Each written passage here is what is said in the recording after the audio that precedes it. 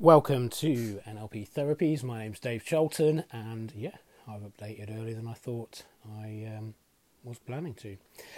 Reason for this is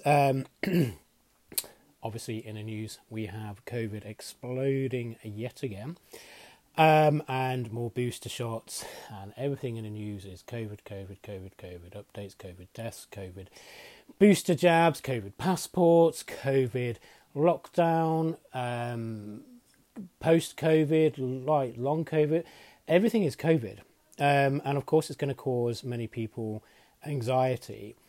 Now, what I want to just very briefly and quickly discuss is the COVID vaccine. Now, so some people with anxiety, it's a catch-22 scenario. Even if people don't have anxiety, it's still a catch-22 scenario. And the reason for this is people with anxiety and worries about the vaccine will look at the vaccine and think, well, the vaccine could kill me. There's been a few deaths from the vaccine. It could kill me. And then on the flip side, they look at COVID and think, well, COVID can kill me. So what do? People with anxiety will look at it, and if you have anxiety yourselves, you know what I'm talking about.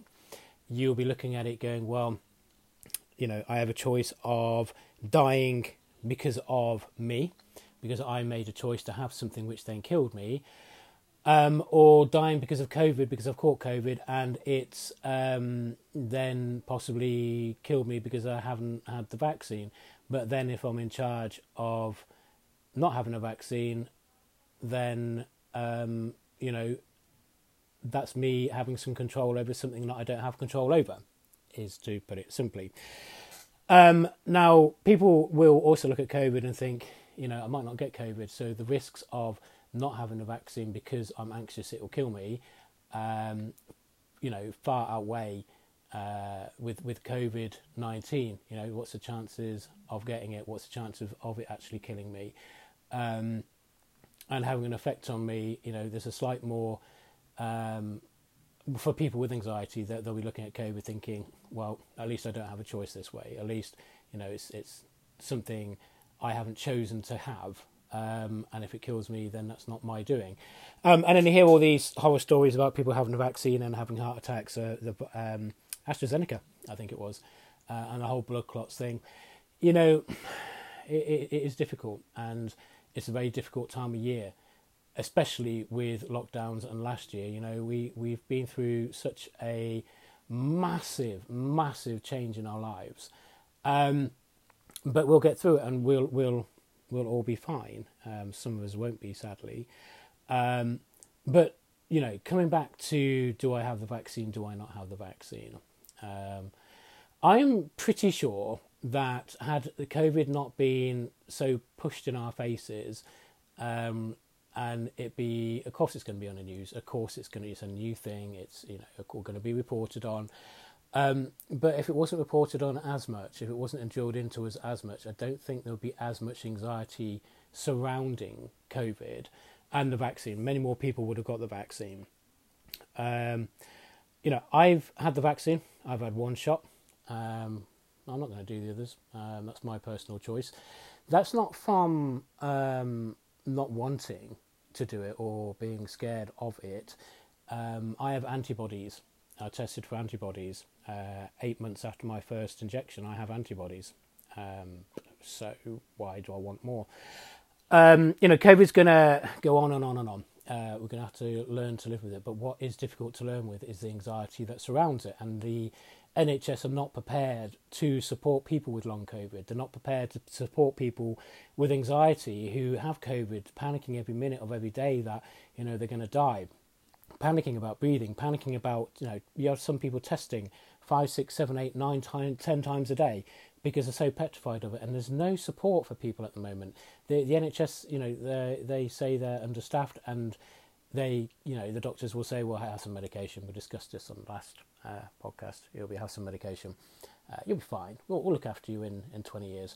But, it's another thing where there's no support, there's no aftercare for having COVID. There's no, you're just classed as, if you have effects of, long COVID and you're tired all the time, your body aches all the time, There's not enough research into it to then possibly describe anything, to fit it exactly. So it's just a generalisation. You've got anxiety. You're depressed. Here's some meds. But what it needs is more of a clear understanding, and we need to kind of not be frightened anymore to say, yeah, I'm scared. What's the harm in saying you're scared? What's the harm in saying, I haven't got the vaccine because I'm scared? If you have COVID, there's no harm in saying I'm panicking every second of every day. I think the more we vocalise and the more we speak about how we feel with this whole COVID scenario, then we pull together as human beings rather than relying on the NHS and medications. The more we open our mouths and we communicate what we're feeling, how we're feeling, and not be judged by other people. If someone tests 20 times a day, then they need your support. And I think it's about giving each other support and giving each other understanding. And, it's not just you've got friends that will have anxiety, and they will be the most, on the outside, they will be the most kind of outgoing, happy-go-lucky people. Some of your friends you probably don't even realise are going through the hardest times possible. So maybe just check in on your friends and just say, are you okay? Even if they are the strongest people that are around you, maybe check in on them and say, are you okay? Maybe check in on them and, just say, if you're worried, then let me know. It's about coming together as a human race rather than expecting it to come from anywhere else, because it's not. Now, obviously, it is catch-22. It is catch-22 with the vaccine and COVID. Yes, it's a new thing, and yes, there's not enough data, and it's the fear of the unknown. So you have anxiety, the fear of the unknown. You have post-COVID. You have death. You have worry, panic, family. All this stuff is surrounding COVID. It's not just, here's the virus, you need to protect yourself. They're kind of ignoring the other side of it. We're going, how is this affecting everybody? How is this mentally affecting people? How is this mentally making them feel? How are they struggling? What support do we need to put into place? And people with COVID, I'll give you a phone call every now and then to make sure you're all right when you've got COVID at home. But that's not, it's nowhere near enough. It really isn't near enough. So yeah, really, I made this podcast just to kind of remind everyone to pull together, to support each other, to open your eyes a little bit more, and give that understanding. Don't keep putting people down for not having the vaccine. They may not just be classed as these anti-vaxxers. There may be so much more to it that you just don't understand, just because you're not anxious, just because you're not concerned, because you're not worried about it, and you're looking back and think, well, smallpox, blah blah blah, and it doesn't. Rationality, or to be rational, doesn't stop anxiety. It really doesn't stop anxiety. And people will say, well, here's the facts, and that's it. Get better now. Anxiety doesn't work like that. Anxiety doesn't go, oh, well, I've heard the facts. Well, in that case, I'm not needed here anymore. It's bullshit. It doesn't work like that. That's like somebody turning around to you and going, oh, you'll be fine. Get over it. You silly sausage. It doesn't work like that. And I wish it did. Because there'll be a lot less people out there suffering and needing help.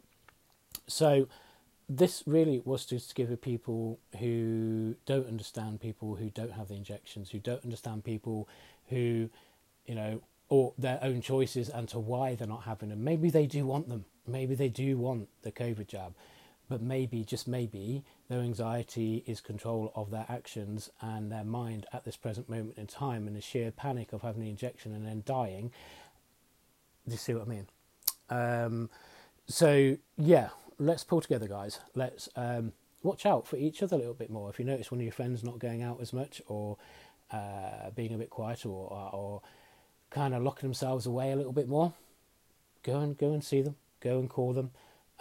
Even if you call them 2-3 times a day, just checking in on them, they'll know why you're doing it, and they'll know that you're there for them. It doesn't have to be said, you have anxiety, so I'm going to keep calling you. Just keep checking on them. And if you know somebody with COVID, give them a call 2, 3, 4 times a day. Give them some texts in between that. Check in on them. Make them feel like they're not alone. Give that reassurance. And if you're the one suffering, there's many techniques that you can learn to reduce the strength of that suffering and eliminate it as well. If you'd like to know what those techniques are, then send me a text on WhatsApp on 07955 023 956. That's 077 955 023 956, and I will run you through personally the techniques to help you reduce that anxiety. I can help you with your breathing as well. But yeah, it's exceptionally easy to help. So if you do need that help, please don't hesitate to contact me. Okay, right. I will probably end up doing another podcast before Christmas. I said I was only going to do one just before, but it looks like I'm doing two. But I hope you all had a fantastic weekend. And again, any advice needed? Maybe some of you do need to reach out to your friends a little bit more. If you're feeling a bit tired and locked away, you feel ashamed, maybe stop being ashamed, because don't be ashamed of who you are. Don't be ashamed of what you've become. You're human and you feel. I'd be more concerned if you didn't feel any emotion at all. Then that would set my alarm bells kind of ringing like, Dave, this something's not right. Just really be proud of yourself. No matter who you are, no matter what worries you have, no matter what anxieties you have, it doesn't make you weird. It makes you human. Have a good weekend, you guys, and what's left of it. And I'll make another podcast next week. Again, this is Dave Chilton, NLP Therapies. And have a fantastic week. Take care, guys.